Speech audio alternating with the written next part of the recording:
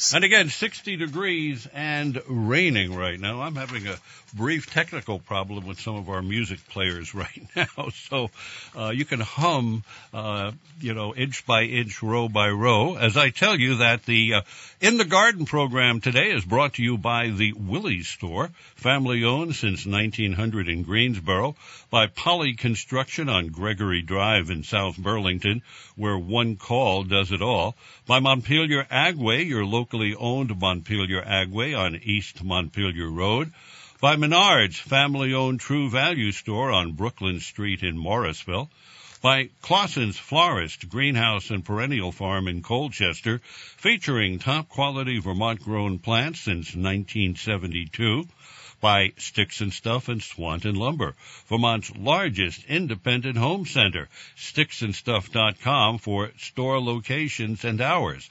Also by P&R Lumber on Route 15 in Wolcott for family milled lumber for all your projects. P&R Lumber is on Facebook as well.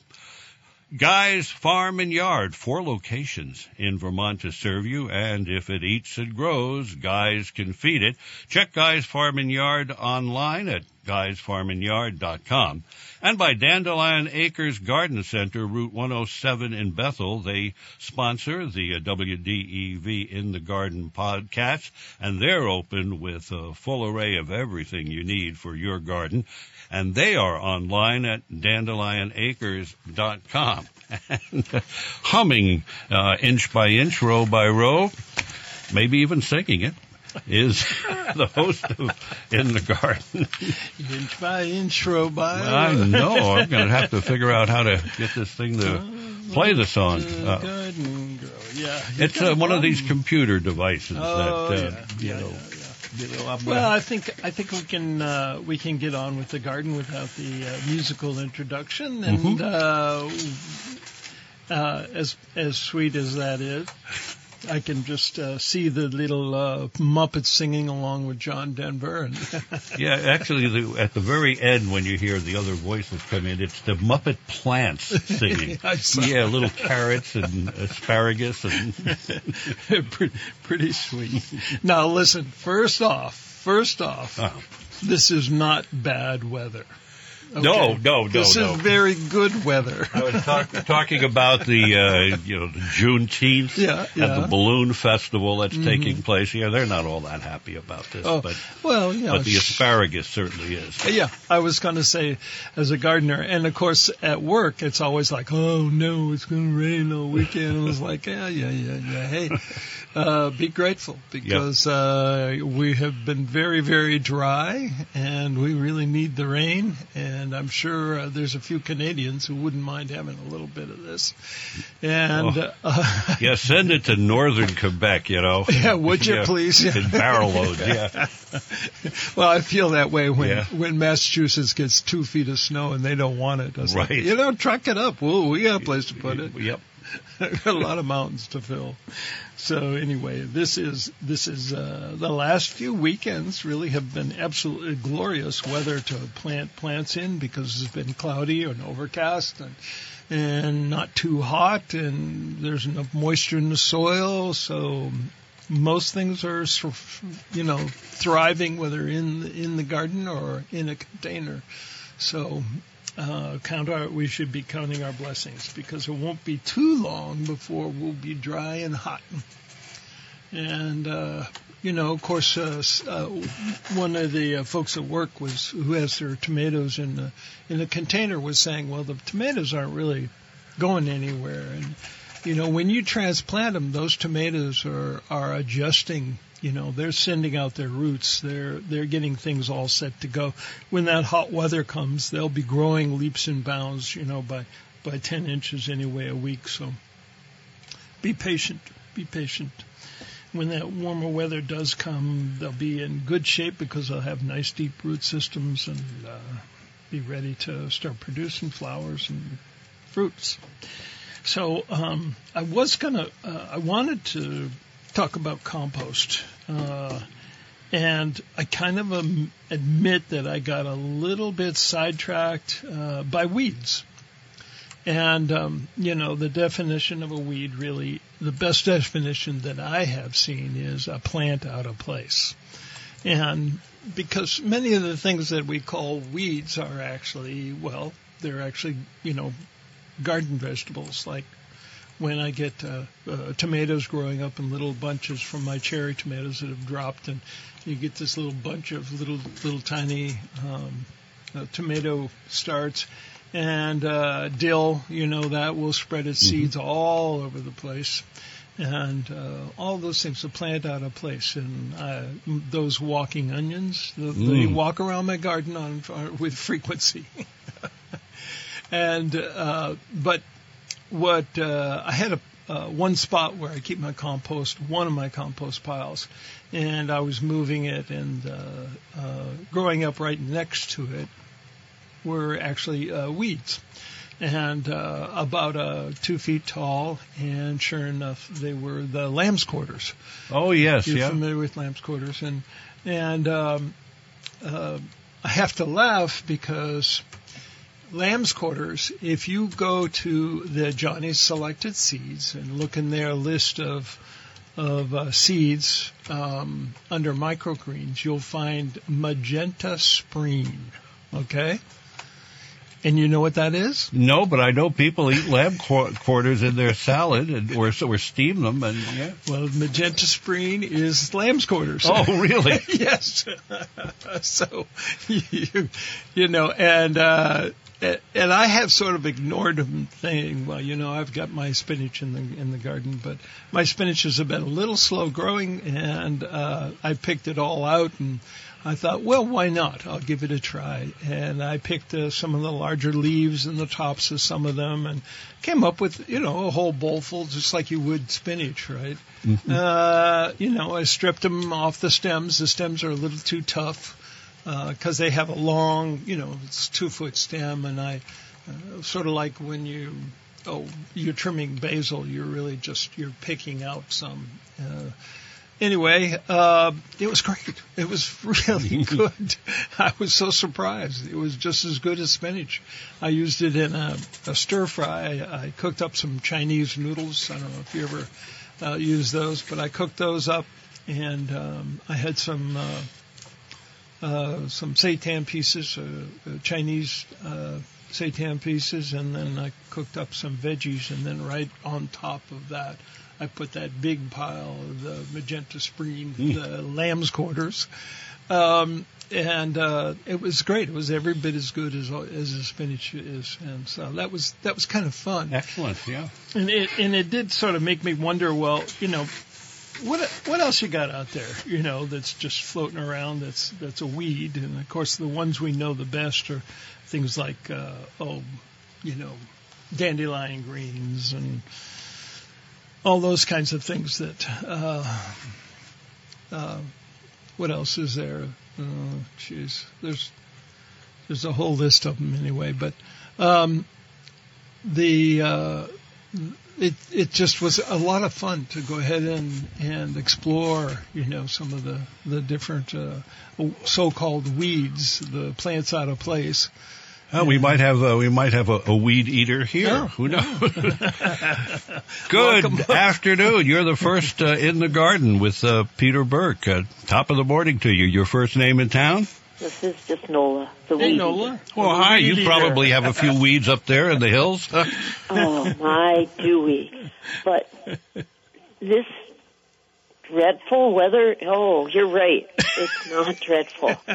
So it was now a month ago, I planted carrots very carefully, nice hills. Oh, boy, and nothing.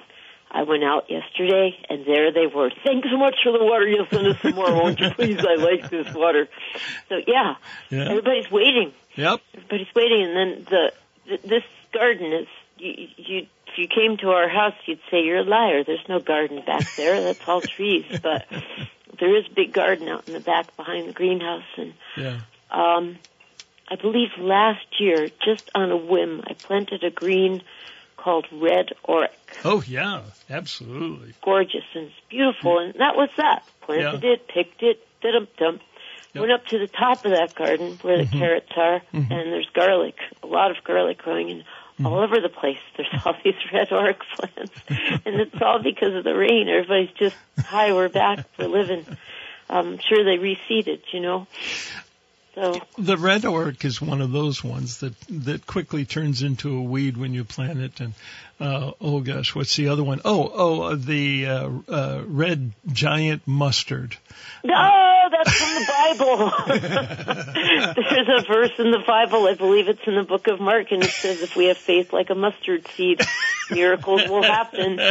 You could start a mustard factory from one gone to seed plant. Yes. Absolutely. That's one of the other weeds, the other plants that you buy in the catalog that actually can become a weed very quickly. And I have to admit they're very delicious. They got a little bit of a heat to them, and they're good. And small, they are actually a nice addition to your salads too. Yeah. But I've learned not to ever put big mustard leaves in salad greens. Yeah, no.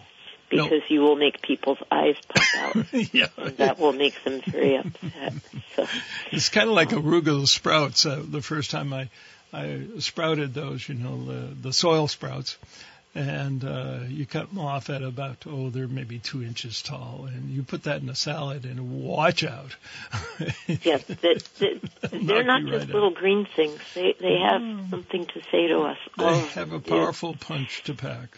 No question. So I won't stay in the way, but you guys didn't have John Denver this morning. And don't worry, I'm not going to sing. But this is a very brief song. Maybe Joel knows the woman who wrote it. Her name is Sarah Pirtle, Pirtle, or Tie. It's very short, and this is what the words say. One kind word will warm the coldest winter. One kind word will start the seeds of spring. One kind word will make a summer garden. One kind word, what a harvest it will bring. And I thought, that's good. Very nice. So let's keep One growing those kind seeds. word. I'll write that Sending down. the good words around. And Yeah? So enjoy this beautiful rainy day. Okay? All right, and I'll enjoy one kind word. Good. Thank you. Bye-bye. Bye, Nola. Thank you, boys. Thank you so much, Nola. 244-1777. 802, of course. 244-1777. And I do believe we have a caller on the line. Okay. Good afternoon. Your first name in town. Hello. No? No, let's try again. Your first name in town. Forbes. Oh, I've heard that Forbes. name. I've heard that name. Somewhere. There we go. I got an easy one for you. Yeah. Yeah, Forbes is like Madonna, the one name, Yeah, I know you do have a last name, but you're famous. You're famous just by the first, right here. yeah, I'm still trying to get a hold of my uncle.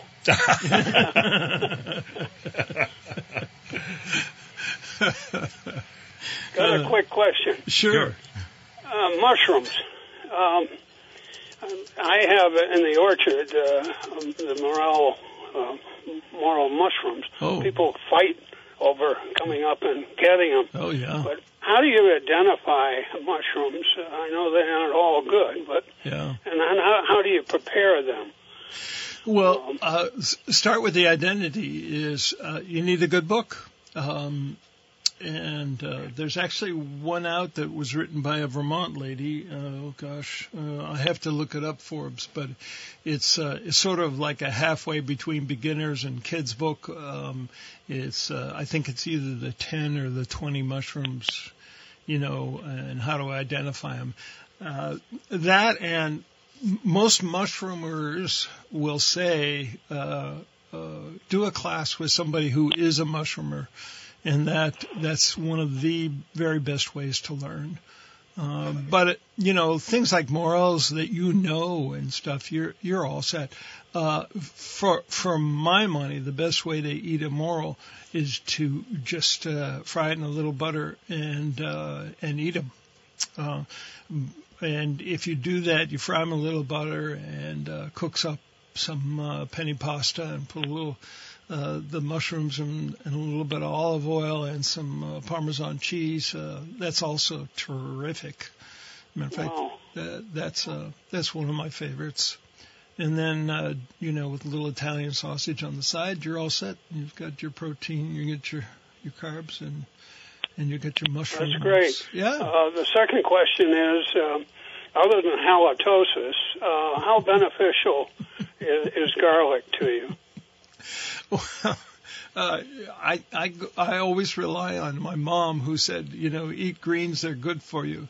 And, as far as being, super beneficial or not, to be healthy, it takes the whole body. It takes all of the stuff you do. You need good exercise. You need a good attitude. You need to socialize with people. You need to eat well, well-balanced diet. You need to not overeat or drink too much or smoke, all of those things. So, but garlic specifically has a lot of sulfur in it, as you can imagine, and is sort of an antibacterial.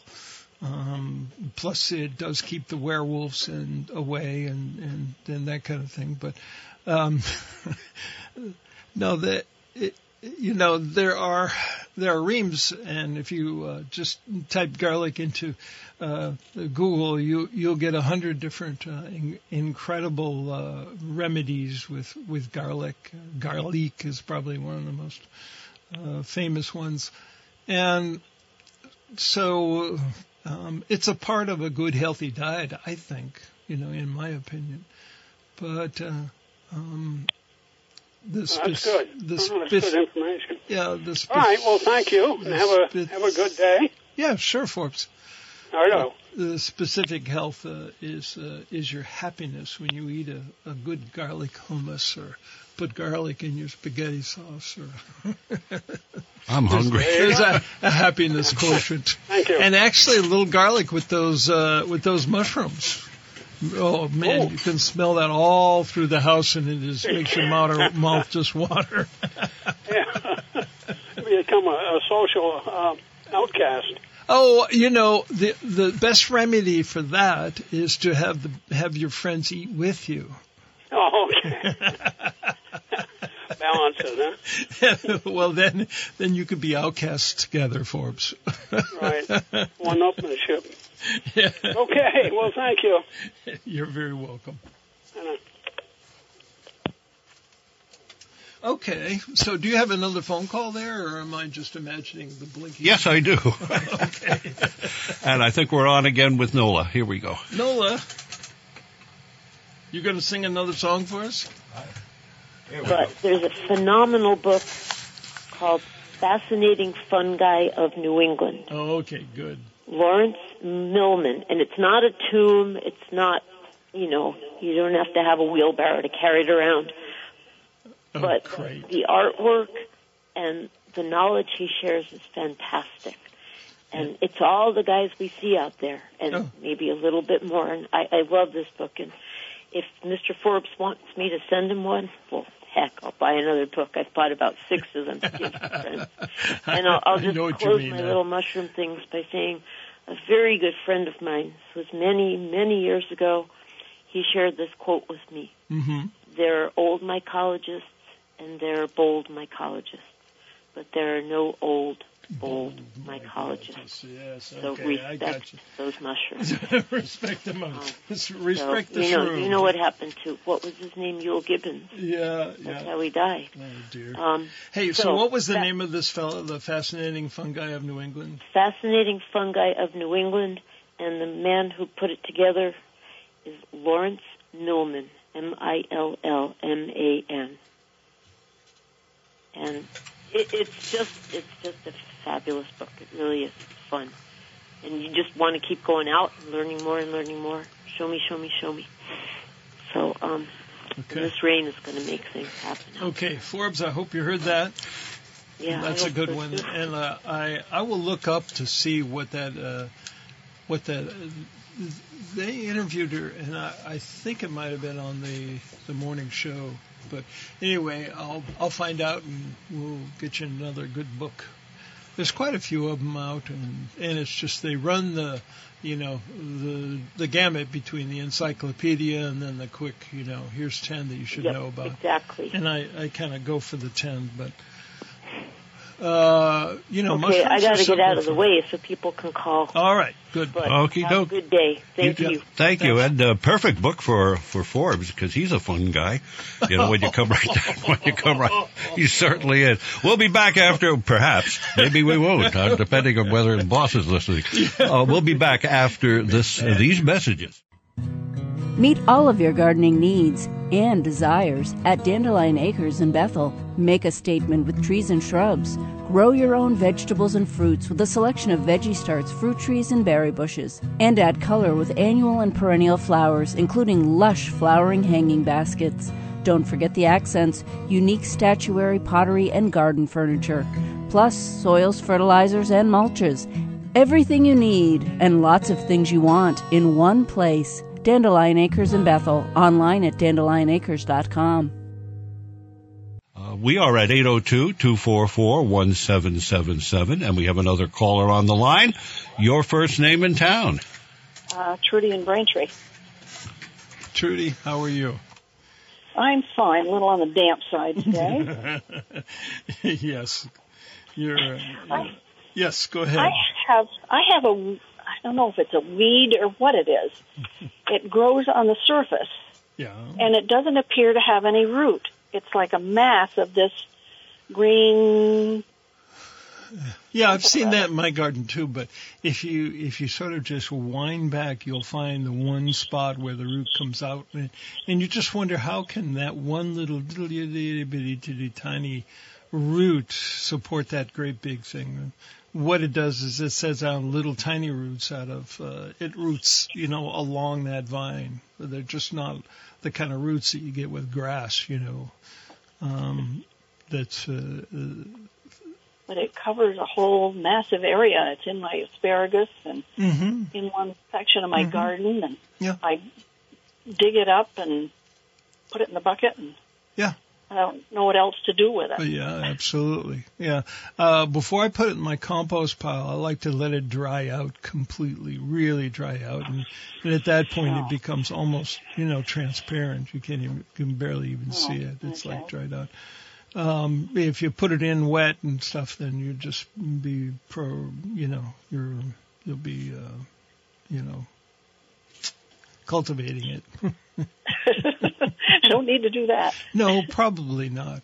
It's not a heavy feeder or anything like that, but, particularly in like an onion patch, the onions are very particular about it. So you really want to get it out. The asparagus, a little bit more.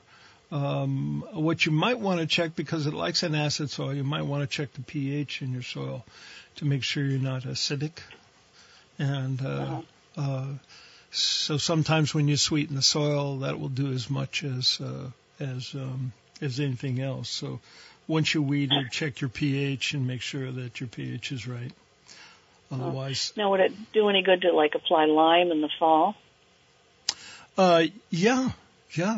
The fall is the best time to put your lime on, just simply because it. I haven't been for a number of years because my soil's been good. But it's just it just gives you a sign that it's time to take a sample and give it a try. It could be fine. I don't know, but it's pretty easy to pull. How quickly does it come back once you pull it all up? I don't know. I haven't gotten all through it yet.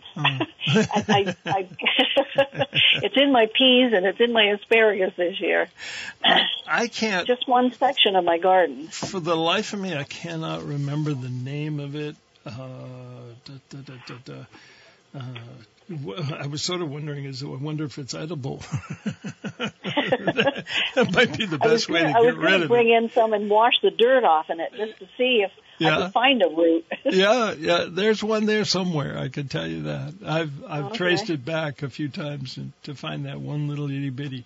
It's so fine, it's like fine as a wire. It's not much of a root. It doesn't seem to be, but of course it's wet when I've been digging it up lately, so I got kind of a clump of dirt on the bottom of it. Yep. And so what's the shape of the leaf? Is it like a long oval? No, it's round. Oh, okay, it's a round. It almost looks like a flower. Oh, really? But it's right tight to the ground. Yeah. Yeah, the one I have eventually puts out a small flower, sort of like the looks like almost like a peony. One, yeah. Oh no, I haven't seen any flower, and there's no leaf per se. It's just this mass of green on the surface. Huh. Yeah, definitely check your pH then. Yeah. Yeah. All right, I'll try that. Yeah, give that a shot and let me know. See if you have luck with that, Trudy. All right. Thank you. You're very welcome. Thank you. One more thing to check. I have to check my A1C, and I'll also check my pH at the same time. I know I got a call from Forbes who reminded us that two things. One I'm familiar with because in my world I've got all kinds of people that love the birds, and I have trouble recognizing the bird calls, and I think it's part of it is the fact that I don't hear every frequency anymore after so many years of radio headphones, and that's really true. But you could put an app on your iPhone and listen and have it record a bird call, and it'll tell you what bird it is very accurately. And what Forbes also reminded us was that you can get an app on the iPhone and scan, in other words, like have it view a plant, any plant, and it'll tell you what the plant is. Oh, man. You got to get that. I'm going to do that. Yeah. Yeah. Yeah, because I was sitting there, my wife and I were looking at the hillside, the back hillside, and she planted these red lupins, and my gosh, Joel, they're stunningly beautiful. They're just like the crimson clover, how stunning that could be. And this is on this spire like this, and it was stunning. Deb was like, oh my God, look at that, and they're just coming up and. That's wow. I always think of the worst case scenario. I could see myself with an iPhone, and I'll scan the plant, and it'll tell me it's Audrey from the Little Shop of Horrors, and in the middle of the night it's going to gobble you up. You have such an imagination. Well, you don't know what's going on in that backyard of mine these days. Well, and neither do you. You don't know what's going on back I'm just there. waiting for the deer to show up and take one look at what's back there and turn around and leave, Feed me. We're going to the Price Chopper. This is no good. 244-1777 is where the fun begins. Well, I will start my monologue as it is, about compost, and because of course it's the law now, and I will have to chastise the legislature for making a law and giving absolutely no help to gardeners or people in apartments or houses or in cities or in rural areas about how to go about doing this composting that they're legislating. But it is the law now. And that's good. That's great. It's not going to go into a landfill. Well, in fact, it makes the gas that we're burning in Washington Electric. But anyway, there are two places where all the food scraps in my house go. Yeah. In the little compost bin that I have inside. Yeah. Or if I'm careless, it's the beagle. Oh. That anything that has a calorie in it that I didn't eat, left over from preparing dinner, ends up inside the beagle. Oh my gosh, don't even start. Ruby, our little terrible terrier. I mentioned I moved my compost bin from one spot to another, and before I had raked it all up, and she was up in that garden, and I let her out first thing in the morning. It's around 5 or so in the morning. She goes out, and she usually comes back in 5 minutes at most. 10 minutes later, I'm thinking, where is that dog? And then the vision of that compost pile up there. So I stuck my head out the back door, and there she was, looking guilty as could be. It's like, I'm not doing anything, Dad. I'm not doing anything. Nope. And she comes in and carries this big chunk of something out of there. Well, I can't let a beagle out. A beagle would do that as well. But then the beagles don't really come home until they're completely finished sniffing everything. So, I'm in Colchester. If I let the beagle out at 5 in the morning, by 7 she'll be in Swanton. Well, I guess I'll count myself lucky because that's how I got my last beagle. Oh, is that right? It just showed up one day, and people say, "Yeah, we saw that dog in Milton a couple of weeks ago. We saw that." I was the first to give Porter, our beagle, a good home, and he was happy to stay with us because he had a regular meal instead of having to go through everybody's garbage. But your dog's in the compost pile. Believe you me, when you think it's too rotted to be eaten, think twice about it because it's it's a buffet for a lot of dogs. That brings me to my first point: is my favorite kind of composting is done in a bin. No, a box, I should say. The big black plastic boxes with the lid on them and all the rest.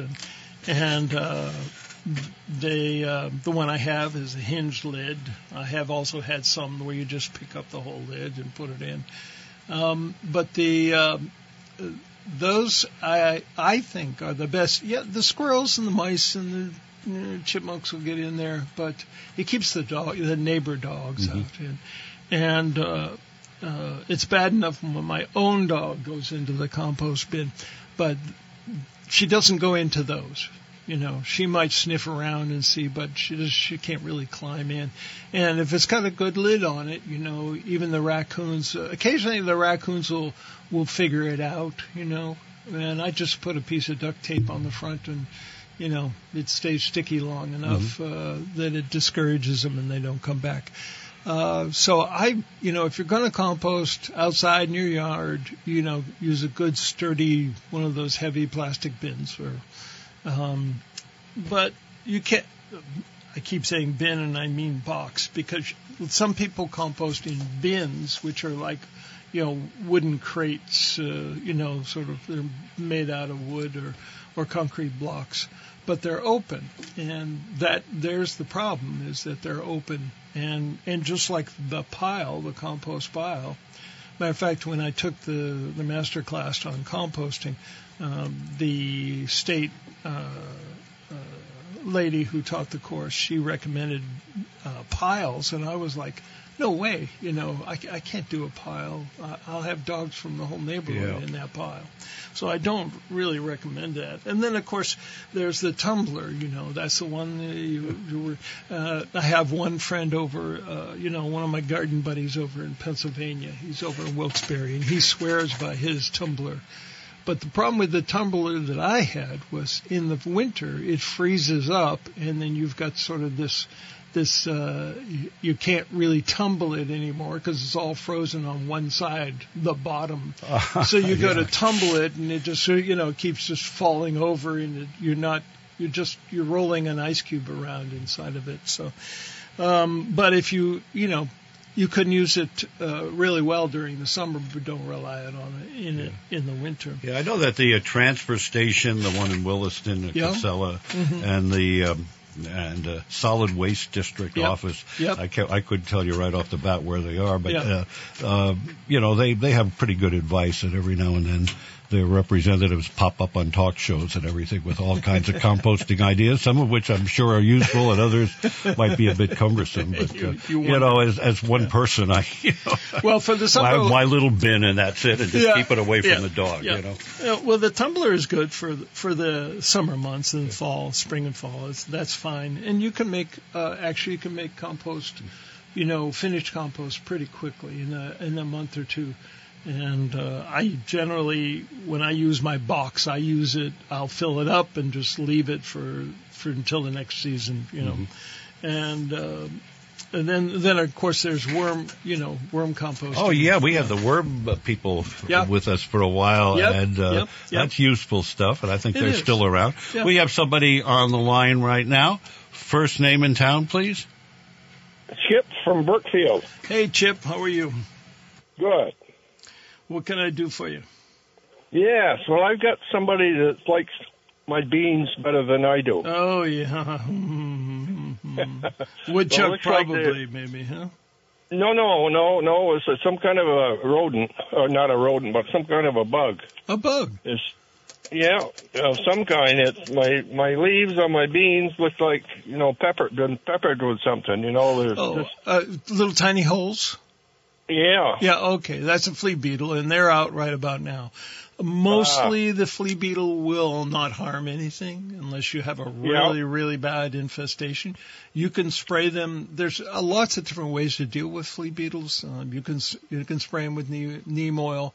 Okay. You can actually just dust them a little bit with just about anything, a diatomaceous earth or even wood ashes or anything on that leaf will discourage the little flea beetle from eating through it. But for the most part, you can ignore them and they don't do much damage unless you have a really bad infestation. Well, I guess they're bad because they've taken them leaves right off, some of them. There's some that look good, but they're on them that look good. They don't look so good now either. So I replanted some, but I just, once they come up, I like to put something on them to discourage them. I got plenty of wood ash. Okay, yeah. That, and of course, there's just a season. It's usually just a few weeks in the beginning of summer. A few weeks of it, okay. Well, by the time the yellow ones come up, then they should be dissipated or gone, hopefully. No problem. And of course, you can spray them with the neem oil if you have a particularly bad infestation of the flea beetles. Sure. That'll take care of them. And then you sort of you kind of break the cycle, which is a good thing. Is to break that cycle, because as soon as they gorge themselves on your tomato leaves or your bean leaves, they're gonna. They will bother tomatoes too, huh? Yeah. Oh, yeah. Just about anything. Yeah. Take a look at your tomatoes. I just set out 25 the other day, so they're doing good now. I've been watching, but I haven't seen anything on them. But maybe I'll dust them with a little wood ash too. Dust them, or get the neem oil, one or the other. Mm-hmm. So, the little tiny holes, it's definitely a flea beetle. Yep. Well, by golly, we'll try that. You're planting bush beans? Yeah. Bush beans, and I got some red runners too. They started up the pole, and they haven't touched them yet, but probably ought to dust them too, just in case. You might. Yeah. They generally do not attack mature leaves. They go for those very first leaves on the sets, or they're off, Nice tender ones, huh? Yeah, right. They have got good taste. Yeah, it sure seems it. Well, I'll give that a try, and I appreciate it. Okay, no problem. Yep, thank you. Yep, bye-bye. Our telephone number for your questions and comments to Peter, 802-244-1777. And once again, the host of our program. Hey, Joel. Just like a radio announcer. Almost. It's almost like that, It's just... Hey, so, speaking of keeping things humming along, the hummingbirds are definitely out. Oh, they're wonderful. Yeah. Gosh, they are at the feeders all the time. Yeah. Have you seen that? It's been advertised anyway. It's sort of like a spiral hummingbird feeder. I've seen all different kinds, but let me just tell you one thing. Okay. You can go, and let's see, where did I wish I could say at one of our sponsors, but all our sponsors have wonderful hummingbird feeders. Oh, yeah. When I hate to say it, like at a Walmart, they have the tiny little ones for $1. Okay. Oh, yeah. It's tiny little one spout plastic feeder. Now the neat thing is, you fill that thing up, and by the time they empty it, it's about time, you would need to fill it anyway. I don't get enough hummingbirds, and if I fill a big feeder full of this stuff, you're supposed to change it at a regular interval, and it could go bad.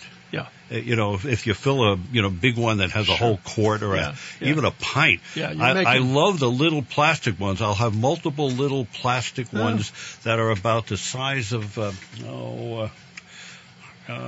thicker than a fountain pen, thicker than a pen, about 5 or 6 inches high, but just for one of those little yellow feeders. And they love them. And since they're territorial, they spend more time chasing each other away from the feeders. From the other one. You can put 5 or 6 of these feeders over a distance and keep everybody happy rather than having all the rather than having these guys chase each other from the one big feeder that you have. Do I make any sense? Absolutely. Okay. No, it makes a lot of sense. So keep an eye for those little ones. You're less likely to encourage the wasp and the bees. Yeah. Because you don't have all that big reservoir sitting around. Yeah. Yeah, how cool is that?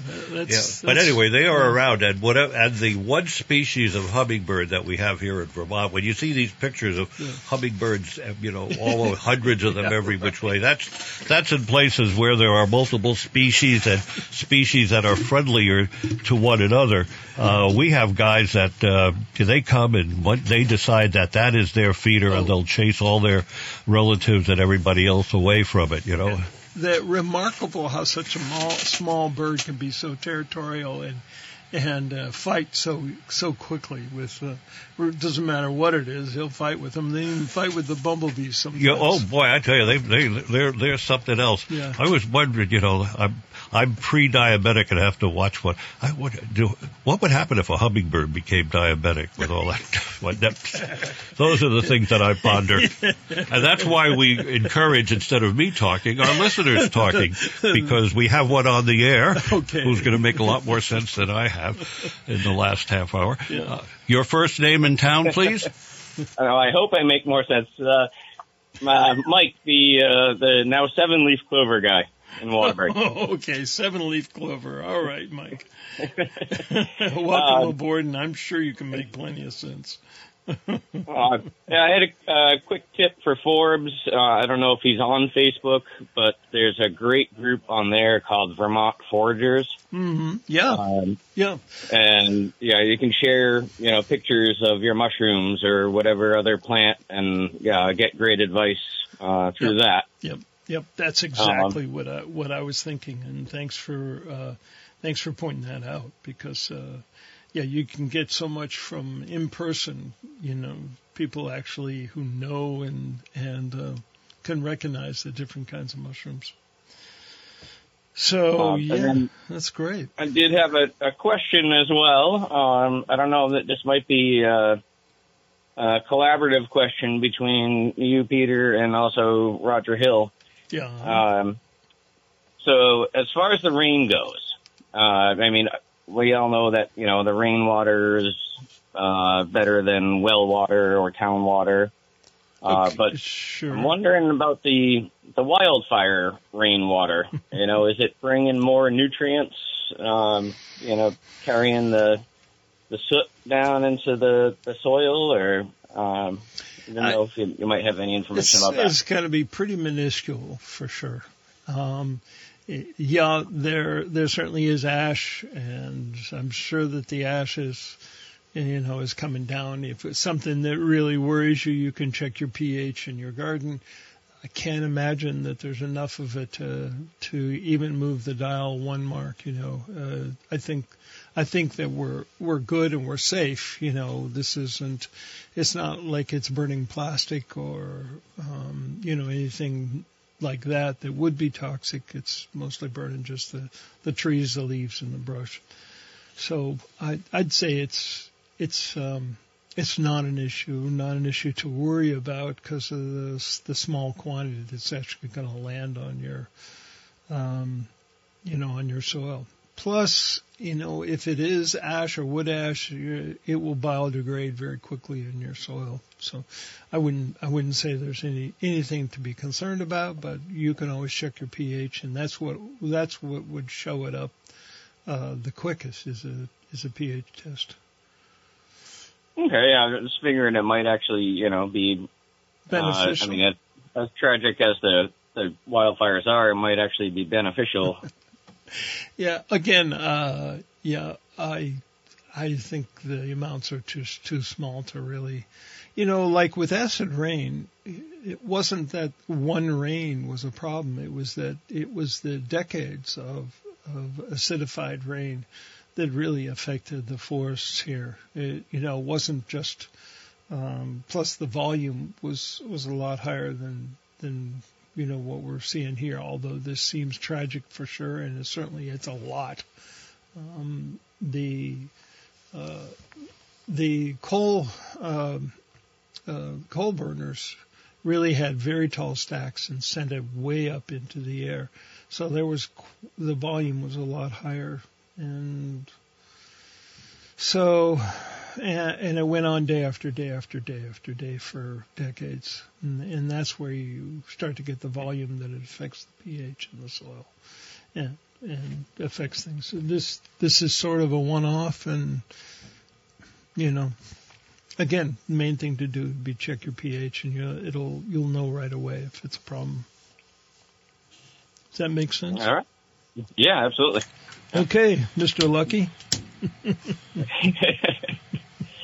All right, you all have a good day. Yeah, thanks for the call. Rainy weather. I appreciate it, yeah. And we got Pete in Plainfield, did you say? I believe so. Hey, Pete, Hello. How are you? Good. What's up? Well, my wife has a tomato plant in a bucket. Sure. And it's a good size, not quite as big as a sheetrock, 5-gallon sheetrock bucket. Yeah. And the leaves are curling and turning yellow. Oh, boy. So this bucket, does it have, holes in the bottom? No. Okay, that's probably your number one problem. You need to, what happens is that the water just sits down there in the bottom, and so basically it's suffocating. Whereas it needs air around its roots. It doesn't want water around its roots. I mean, it wants moisture, but it doesn't want to actually. So, get your drill out and drill, maybe 6-8 holes. They just need to be weep holes. Quarter inch is fine. Yeah, not really. But so they're not getting enough air, and in that case, they can't really get all the nitrogen. So you want to start with a foliar feeding, so that that will feed the plant through its leaves rather than through its roots. And then you want to make sure that's that you give it a good liquid fertilizer, so the liquid fertilizer will replace the water down in the bottom. Would that be like that fish? Yeah, the fish. Yeah, that'd be great. Okay. And there's a lot of good organic fertilizers that you can get at the store. They're plentiful, but I would suspect that's what's going on with your tomato plant. Yeah, too much water in it. Yeah, well, actually, yeah, right. Standing water. Yeah, water. All this rain we've had the last few days. Yep, exactly right. And but even without the rain, it'll need that kind of be able to dry out in a sense. Matter of fact, tomatoes was one of those plants that appreciates just one watering a week if you're doing it. Give each plant a gallon of water and then just let it dry out from there. They don't like their feet wet. Yeah. They don't like their feet. So I think that's your problem, Pete. Okay. I appreciate it. Thank you. Of course, I wrote down the wife in a bucket. Wait a minute. It's wife's tomato in a bucket. Whatever you do, don't kick the bucket. Yeah. Whatever you drill a hole in it. Jeez, you're full of it today. I don't know. What's in the coffee you brought in here? I don't. Shh. Okay, well, thanks all right. very much. Thanks for the call. I appreciate it. Good luck. Let me know how it goes. I'd be curious. Boy, I tell you, caffeine gets me going. Wait till I crash, though. It'll probably be during the music program later on. You just put on an album. Inagata Davida, if you hear, So, which is in the garden of life, kind of a bastardization of in the Inagata Davida is in the garden of life, where I guess where we all are. Yes, yeah. Well, we attempt to make our gardens a Garden of Eden for sure.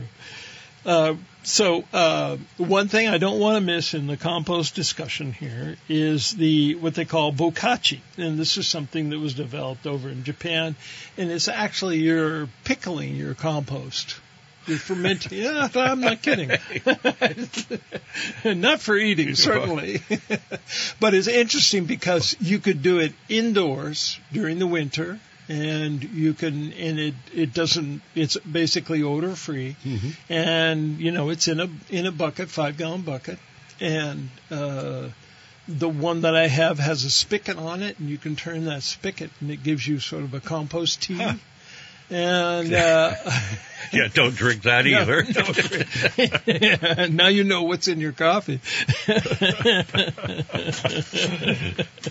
So anyway, the bokashi is really interesting because it sort of turns the whole thing on its head. Where in a compost bin in a pile, you want to aerate it. Matter of fact, if you go to the Casella's composting yard there, they have these great big blowers, and they blow into the pile along the bottom through an aerated pipe, and it continuously pumps air into the pile, and it gets really hot. I mean, it gets steaming hot. And but now the bokashi is just the opposite. It's an anaerobic, and it's the compost, is done with bacteria. It makes the mycelium grow. So you put a little starter in there, and the whole thing becomes sort of like a mycelium bed, and that's what decomposes. And so when you're done with all this, right, and it takes one 5-gallon bucket will go for, they say, up to 6 weeks, and so once every month or so, you're going to take that bucket out and you bury it, or you put it in your compost bin, one or the other. Bokashi. Yeah. Sounds like something at an Italian restaurant menu, but no, I'm going to make note of that and inform myself a little more. Yeah, it's very good. We do have a caller on the line. Your first name in town? Hey, guys. This is Glenn in Brookfield. Hey, Glenn. What's up in Brookfield? Hey. I was just going to tell you, Peter, you're watering him with a little too much coffee today. Uh-oh. It's been a great show, though. When he's coffeeed up, it's awesome. He's on a roll today, that's for sure. I'm telling you, it's great. And it's not a cinnamon roll, yeah. Joel, you're funny, dude. Well, thank you. Caffeine just does it. I come in here all logy and everything, and Pete has this, I think it's like a 46-ounce cup of coffee. I've never seen such a big cup. At any rate, we do have fun. Hopefully some serious information is disseminated. Yes. It's been a good show. I've learned quite a bit. Yeah. You know that lady that called to the flowery stuff growing on top of the garden? Yeah. I've had it before, and I have a circle hoe. You know what that is? Okay. Yeah, I do. Yep. That'll take that right up. Oh, yeah, because that doesn't go very deep, but it'll cut those roots off. And they're awesome. Yeah. Yeah, I like those. I just thought I'd throw that out there, but I had to mention the coffee. It was great show. Okay, thanks. Well, Jack informed me when we made our switch here. He said, well, yeah, coffee is Joel's middle name. So. You guys have a good weekend. Thank you for what you do. All right, Glenn. Thanks for the call. Yep. Oh, Lordy. Well, I think we're there, by the way. Oh, yeah. Oh, well, okay. I'd gladly go another 15 minutes, but our IT guy that puts the podcast on, if it goes much longer than an hour and 5 minutes or so, all right. It interferes with I have things. a couple more compost things, but we'll take them up next week. We'll finish up the compost monologue here at some point. And one of them I wrote down. I have no idea what the word is that I wrote down. So well, after bokashi. After bokashi, yeah, right. What comes after that? I know. In Barrie, they all play bocce, which is. I grew up in an Italian neighborhood. That's why I love Italian food. You were talking about garlic. Yeah. I was thinking when you're talking about all these different uses, what you do is you put some olive oil in a pan, you put the garlic in the pan, and then everything else follows. No matter what it is, everything else follows. Absolutely. Right. Yes, it's one of the basic food groups. Yeah, right. It really is. Oh, Lordy.